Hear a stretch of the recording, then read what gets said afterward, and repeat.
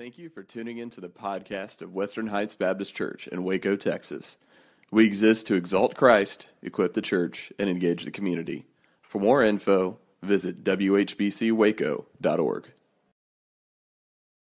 But everywhere you go, you got to wait. You got to wait in line at the doctor's office. You wait in line at Walmart. You wait in line at H-E-B. You wait in line at the traffic DMV. You wait in line. Life has to do a lot with waiting. Well, James has a lot to tell us about waiting. Open your Bibles at James chapter 5, verses 7 through 12. As we continue in our study through the book of James, this is, I think, week 16. I think we got one more next week. All right, and then we're going to take a break from the book of James, all right? And then we're going to go through the book of Judges, all right? So we got some great things coming up, but today we're going to look at this passage in James under the heading, How to Develop Patience. How to develop patience. Listen to what James says. Be patient then, brothers, until the Lord's coming. See how the farmer waits for the land to yield its valuable crop, and how patient he is for the autumn and spring rains. You too, be patient and stand firm, because the Lord's coming is near. Don't grumble against each other, brothers, or you will be judged. The judge is standing at the door. Brothers, as an example of patience in the face of suffering, take the prophets who spoke in the name of the Lord. As you know, we consider blessed those who have persevered. You've heard of Job's perseverance and have seen what the Lord finally brought about. The Lord is full of compassion and mercy. Above all, my brothers, do not swear, not by heaven or by earth or by anything else. Let your yes be yes and your no, no, or you will be condemned. James gives us three illustrations in this passage. 6 times in this passage he uses the word patience or perseverance. And then he's going to give us 3 illustrations to explain that or help us understand that, to show how we can be patient. He's going to tell us when to be patient, why to be patient, and how we are to be patient. Let's look at when we should be patient. When should we be patient? Now James is not saying we have to be patient all the time. But he says there's 3 times specifically that we have to be patient. First, we ought to be patient when circumstances are uncontrollable. And he gives us as an illustration that of a farmer. He says a farmer's example. Look what he says in verse 7. Be patient then, brothers, until the Lord's coming. See how the farmer waits for the land to yield its valuable crop, and how patient he is for the autumn and spring rains. James is saying, unless you have patience, don't be a farmer. If you have patience, then perhaps you could be a good farmer. Because a farmer has a lot of things he's waiting for. He's waiting to till the land. He's waiting to plant the seed. He's waiting to harvest the seed. He's waiting. And there's a lot of times he's just sitting around waiting. And there's some things that he can control. But there's a lot of things that the farmer cannot control.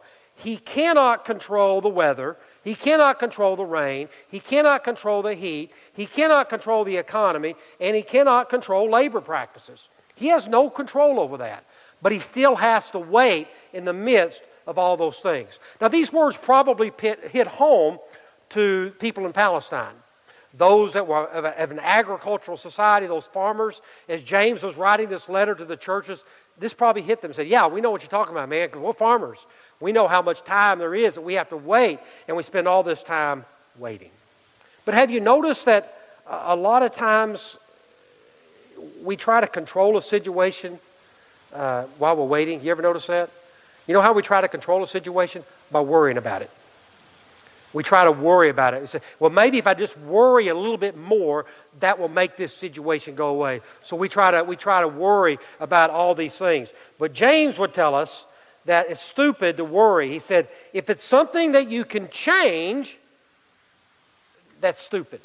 If you can change it, don't quit worrying about it. If it's something you cannot change, he says, then worry is useless. You can't change it anyway, so no amount of worrying is going to change the situation that you're in. So he says we should be patient when circumstances are uncontrollable. Second, we should be patient when people are unchangeable. You know, many times people will not change. And he uses as an example the prophets of the Old Testament. Look what he says in verse 10. Brothers or sisters, all right, church, As an example of patience in the face of suffering, take the prophets who spoke in the name of the Lord. The prophets spoke in whose name? This is called participation. The prophets spoke in whose name? The name of the Lord. All right, the prophets spoke in the name of the Lord. Now, I've thought about this. What was the duty of the prophets of the Old Testament? There was probably a lot, but there's three central things that I believe that the prophets of the Old Testament did. They helped people change, they called people back to God, and they called people to have a difference in their behavior. This is what they called them to do. They help people change, call people back to God, and act different in their behavior. This is what they did. But, as usual, many people would resist the prophets. They resist what they have to do. Did you know that people resist today? Did you know that? Did you know that people still resist preachers? They still resist teachers? That they still resist modern day prophets? I heard somebody one time say, I don't mind change as long as I don't have to do anything different. People just resist change. You got anyone in your life like that? You got anyone in your life that they just refuse to change? No matter how much you teach them, no matter you pray for them, how much you encourage them, they just refuse to change. They're difficult to live with, aren't they? Boy, they're hard to live with. Quit looking at that person next to you, okay? All right? We need patience. We need patience. These individuals that are hard to live with, they only see their way. And so it's difficult to live with those people. The word patience that James uses here, it's a combination word, and it means it takes a long time for you to get hot. It means that you have a long fuse. You do not get overheated. James says if you want to have success in life, you got to learn to be patient. You got to learn to be patient with those people who are unchangeable. Unchangeable. Third, you got to be patient when problems are unexplainable. Look at the last part of verse 11. You have heard of Job's perseverance and have seen what the Lord finally brought about. The Lord is full of compassion and mercy. He goes back in the annals of time and he picks up the story of Job. You probably heard the story of Job. Job was the wealthiest man in the world at his time. Nobody had more wealth than Job. But in a matter of 2 days, Job lost everything. He lost his homes, he lost his barns, he lost all of his wealth, he lost all 10 of his children. And to make matters worse, his wife began to curse him. She would say, Job, why don't you just curse God and die? Now that's what you call being supportive. Thank you, honey. Really need those encouraging words. She's probably unchangeable to begin with. But he lost it all. He lost within a span of 2 days, he lost his finances, he lost his friends, and he lost his family. He went through a lot. And to make matters worse, Job didn't know why. Why has this happened to me? And for 37 chapters, God is silent when Job is talking. He's got some friends there, or so-called friends, that say, Job, it's probably because you're a sinner. That's the reason this happened, because you don't really believe in God. And they went on and on about this. But for 37 chapters, God was saying, why me, Lord? Why me, Lord? Why me, Lord? And God was silent. Silent. And then finally, God spoke to Job in the midst of it. Listen, if there was anybody in life, if there's anybody in the world that had a right to say, why me, God? Why me? Job was the one. I've been faithful, God. I've been serving you faithfully. Why did this come upon me? Listen, my friends, I'm going to tell you something. I'm going to burst your bubble. Okay, life is not fair. That's a true statement. Life is not fair, and nowhere in the Bible does God ever say it's going to be fair. He doesn't say that. Sometimes things happen and they just don't make sense. We can't understand them. They are unexplainable. God doesn't say that we will understand. We may never understand why things happen the way they do. We may never grasp it. But in spite of everything that Job did not understand, Job maintained his faith in God. He never turned his back on God. He never cursed God. He kept his faith in God. He goes, God, I don't know what you're doing, but I know, that's what he said, I know that my Redeemer liveth, and I will see him someday. That's what Job said. So we should be patient. when circumstances are uncontrollable, when people are unchangeable, when problems are unexplainable. Second, why should we be patient? First, we should be patient because God is in control. Look at verse 8. You too be patient and stand firm because the Lord's coming is near. 3 times in this little section of Scripture, James talks about the second coming of Jesus. He talks about the ultimate proof that God is in control is the second coming of Jesus Christ. Did you know the Bible talks more about His second coming than it does His first coming? It's a reality. It's going to happen. Here's what God is trying to say through James. He said, God is in control. God has it all planned out. You may not understand it, but God has it all planned out. Nothing catches God by surprise. He's not caught off guard by what's going on in your life, by the situations in your life. He's not caught off guard. I've said this 1,000 times. God never has an aha moment. Never. Nothing that you are going through right now has caught God off guard. Nothing. And He's perfectly capable of dealing with it in His time. He's got it all planned out. God's purpose for your life is greater than any problem you are facing right now in your life, no matter what it is. God's purpose. There are no circumstances in your life that's out of control of God. Although I can't control everything that happens around me, and I'd like to. Wouldn't you like to control everything around you? I'd like to. I can't. And even though I can't control everything around me, guess what? God can. God control it. He can do it. And in the midst of all of that, we ought to be patient. Job persevered. In the midst of the difficulties, in the midst of losing his fortune, his friends, and his family, God persevered. And he understood, someday I'll see through this. Sometimes I'll get through this.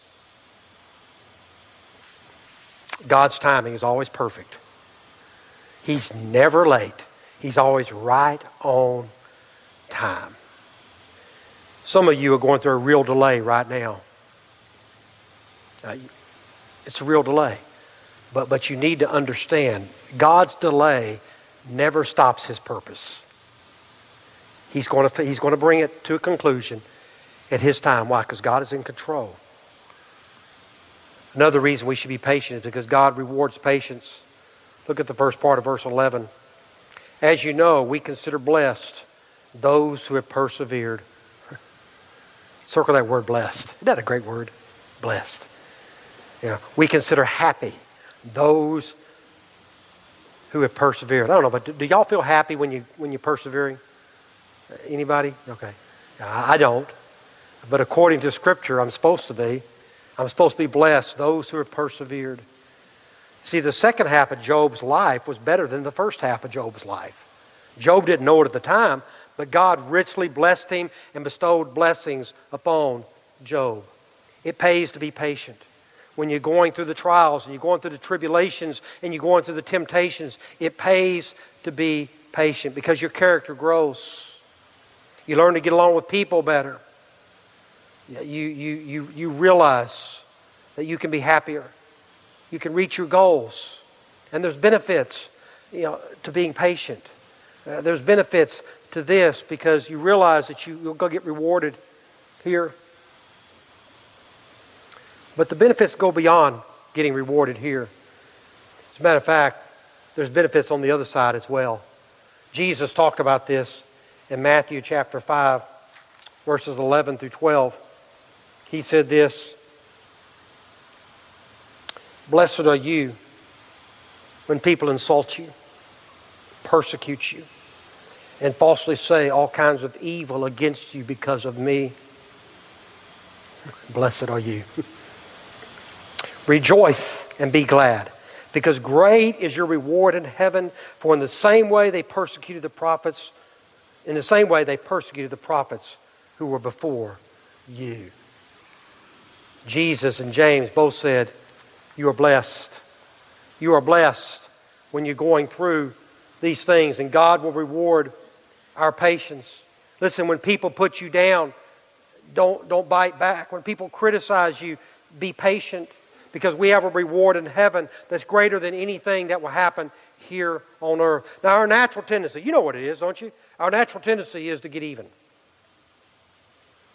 Our natural tendency is that we want to retaliate. We want to get revenge. When somebody criticizes us, what do we want to do? We want to criticize them. When somebody insults us, we want to insult them and say, well, that will show them I'm a better insulter than they are. I can criticize with the best of them. And so we begin doing that. James says that's the opposite of patience. James says the next time you want to insult, the next time you want to criticize, the next time you want to put somebody down, James says think about this. Is this revenge worth giving up the reward I'm going to experience in heaven? Is it worth it? Because listen, the reward you're going to experience in heaven will last a lot longer than any revenge you get today. It's going to last longer. So James says we got to be patient. We got to be patient. Why should we be patient? We ought to be patient because God is working things out. He's working behind the scenes. We don't see Him working, but He is working. Look at the first part of verse 11, or down in the middle of verse 11. You've heard of Job's perseverance and have seen what the Lord finally brought. You've seen what the Lord finally brought. When Job did not know what God was doing, God was working behind the scenes. God was looking for restoration. God was looking for healing. God was looking to bless Job's life. If you've been praying for God to bring healing in your life, and it doesn't seem like God is answering, be patient. God's working behind the scenes. Maybe you're asking God to fix a marriage. You're going to have a difficulty in your marriage. You keep praying. You keep being patient. God is working behind the scenes. Maybe you've got into a financial strap and a financial problem in your life, and you're praying, God, you got to fix this. God is working behind the scenes to do things that right now you can't see. God is always at work, even if we can't see Him working. Delay is not denial. You know, God delaying doesn't mean He's not going to do it. We need to learn the difference between no and not yet. But we want everything now, don't we? We want to give it to me now, God. God says, no, that's not good for you right now. I'm going to wait and give it to you later. Phillips Brooks was a pastor in the 19th century. And he one day was in his office. He was doing this. Walking back and forth. And a member of the church came in and said, Pastor, what are you doing? What are you doing? He says, I'm in a hurry and God's not. You ever been like that? Yeah, I've been like that. God says, be patient because I'm working things out. Remember that in your life. God is working things out. He says, consider the farmer. Look at the farmer. Look at what he does. The farmer plants a seed. Then what does he do? While he's planted the seed, God is working in the hidden soil that you can't see to make that seed grow and sprout and become whatever crop it is it's designed to be.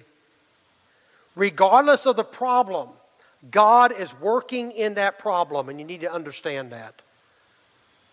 You need to understand that. Finally, what are we to do while we're waiting on God? I'm glad you asked that question. James says, consider these three illustrations, the farmer, the prophets, and Job, and look at what they did. Look at how they handled it. The first thing we need to understand, we are to wait expectantly. We are to expect a harvest. We are to expect it. It is inevitable. It is going to happen. What does the farmer do while he's waiting for that crop to grow? Is he binge watching The Walking Dead or Fear the Dead or Orange is the New Black, whatever they are today? Is he binge watching? Is that what he's doing? Is he watching, I told the first service, is he watching old Gunsmoke reruns or reruns of Rawhide? Is that what he's doing? No, that's not what he's doing. You know, he's not sitting around doing nothing. He's preparing for the answer. He's getting ready for God to bring forth the harvest. And as we're waiting, as we're preparing, we demonstrate our expectation by our preparation. We've got to be ready in advance for God to give the answer. The psalmist said this in Psalm 130, verse 5, I will wait upon the Lord. My soul waits, and His word I put my hope. Are you waiting on something? Are you waiting for God to bring healing to your illness?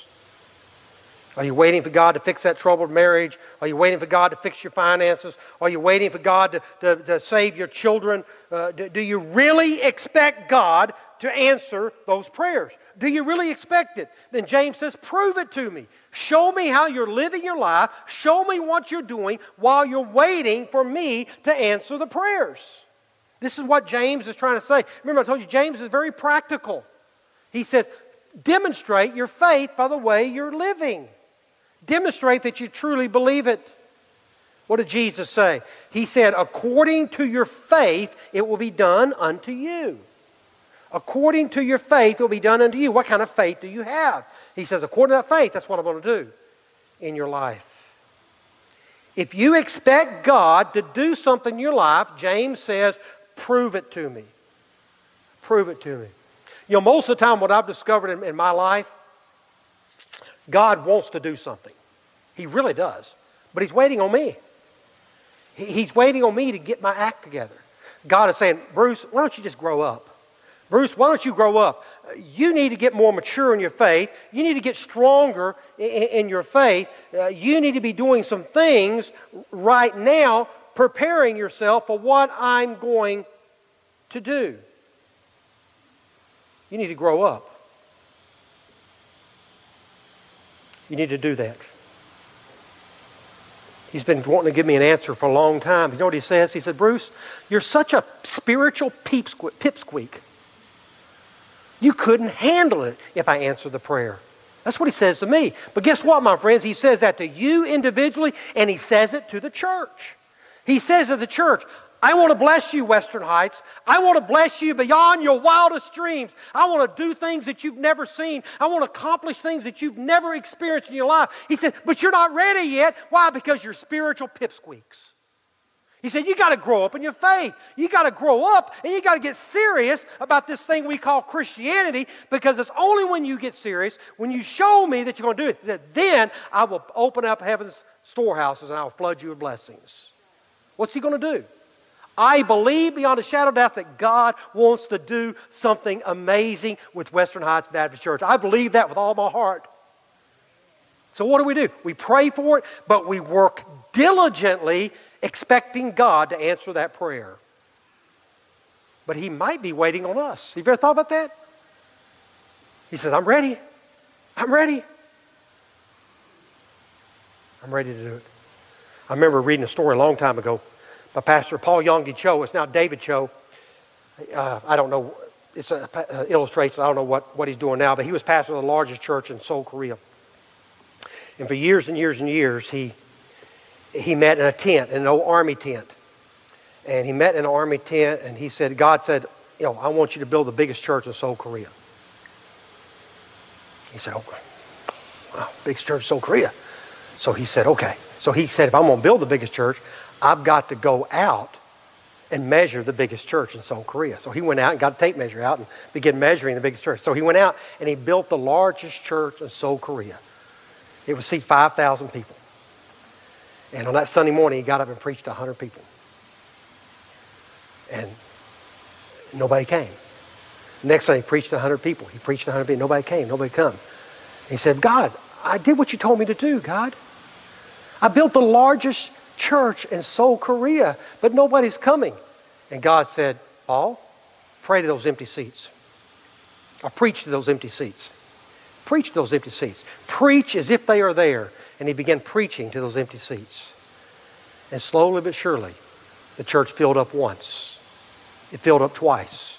It filled up 3 times. It filled up 4 times. It filled up 5 times. It filled up 6 times. And it kept filling up every day.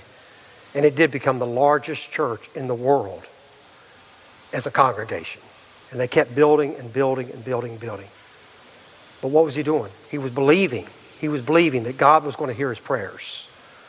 And sometimes I don't think we do that in our individual lives, and we don't do it in the life of the church. God's waiting for us. Listen, Jesus spent 30 years waiting, but he did more in 3 years than we'll do in a lifetime. Isaiah said it this way, Those who hope in the Lord will not be disappointed. Those who hope in the Lord will not be disappointed. We are to wait expectantly. We are to wait quietly. This one's hard. Most of the time what we do while we're waiting, we run off at the mouth. We become irritated. We get tense. We fall under the pressure. James says there are two things we need to avoid. Look at verse 9. He said, don't grumble against each other. Don't grumble against each other, brothers, or you will be judged. The judge is standing at the door. Why are we grumbling? If we believe God is going to do something, why are we grumbling? A lot of people say, I don't mind the waiting if I can complain about it. Said, I don't mind waiting if I can gripe, if I can do those type of things. Do you, rise and whine in the morning? Instead of rise and shine, you wise and whine. You ever done that? Do you come home at night and you're dog tired? You ever done that? How many of you are dog tired when you come home at night? You know what the problem is? It's because you growled all day. That's what the problem is. I remember reading a story about a woman who her husband died. Her and her husband, they bickered and fought all the time. And so after he died, she put on her tombstone, put on his tombstone, rest in peace. Rest in peace. Then they read the will. And she discovered that he left her $5 and gave all of her money, all of his money to the secretary. She went back out to the tombstone. It said, rest in peace. It says, till we meet again.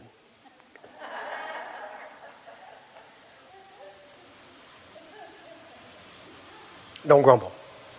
Don't gripe. Don't complain. Not only are we not supposed to grumble, look at verse 12. He said, above all, my brothers, do not swear. He's not talking about cursing there. He's talking about making an oath, making a pledge, making a promise. He's not prohibiting us making an oath in a court of law. He's talking about people that use their word to coerce God, to manipulate God, or to persuade others, to manipulate others. You know how it works. God, if you will get me out of this situation, I will do blank. You fill in the blank. God, if you would just solve this problem for me, I'll do this. And you know what I'm talking about. You've done it before. We do it with God, and that's how we do it with individuals. Well, if you'll do this, this, and this, then I'll do this. God says, no, don't do that. James says, don't make these kind of pledges like that. I read about a man one time who was on an airplane. He's with this pastor, and they were going on a trip, and they got into turbulence. And it looked like they weren't going to make it. And the man hated flying in the first place. And he just said, God, if you'll get me out of this situation, I promise you I will give a tithe of all I have to you. Never say that when the preacher's sitting next to you, okay? Never say that. And so they made it back. And the preacher reminded the man, he goes, now, you remember what you said? Yeah, I remember what I said. I know exactly what I said. He said, okay. So the pastor went back to the church. A week went by, 2 weeks went by, several months went by, and he didn't get the tithe check in the mail. So he called the man on the phone.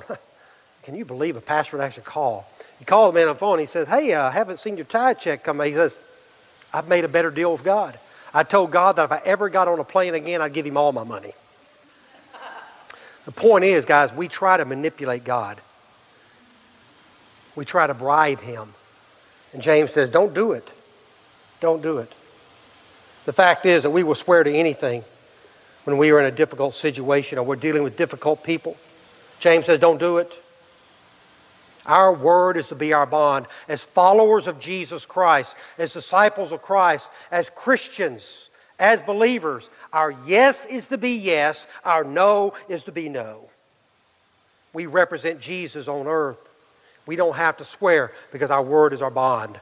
This is what James is saying in that. So we ought to wait expectantly, we wait quietly. Finally, we ought to wait confidently. Job never lost his confidence in God. He never believed that his God would solve his problem. He never lost track of it. The outlook is bad? Look up. If things around you don't look good, look up. Focus on God. The prophet Micah said it this way, I watch in hope for the Lord. I wait for God, my Savior. My God will hear me. You know what hope is? Here it is. You ready? This is worth the whole sermon right here. Hope. Holding on, praying expectantly. Holding on, praying expectantly. Do you have hope? Do you have hope? Are you holding on and praying expectantly? Are you going through a problem in your life that you can't explain? Are you hanging around some people that are unchangeable? Are there some circumstances in your life that are beyond your ability to control? How do you get by? How do you do it? God says, sit still. Just sit still. Don't get nervous. Don't get upset. Don't get uptight. Don't take matters in your own hands. David said it this way in Psalm 37:7. Be still before the Lord and wait patiently for Him. Be still before the Lord and wait patiently for Him. Where do you need patience today? Is it an uncontrollable circumstance that you're going through? Whatever that might be. Finances out of control. You can't do it. Is there an unchangeable person in your life that you can't fix? No matter what? Are you going through a problem that you can't understand? God says, be patient. Be patient. Trust me, and you'll get through it. You'll get through it.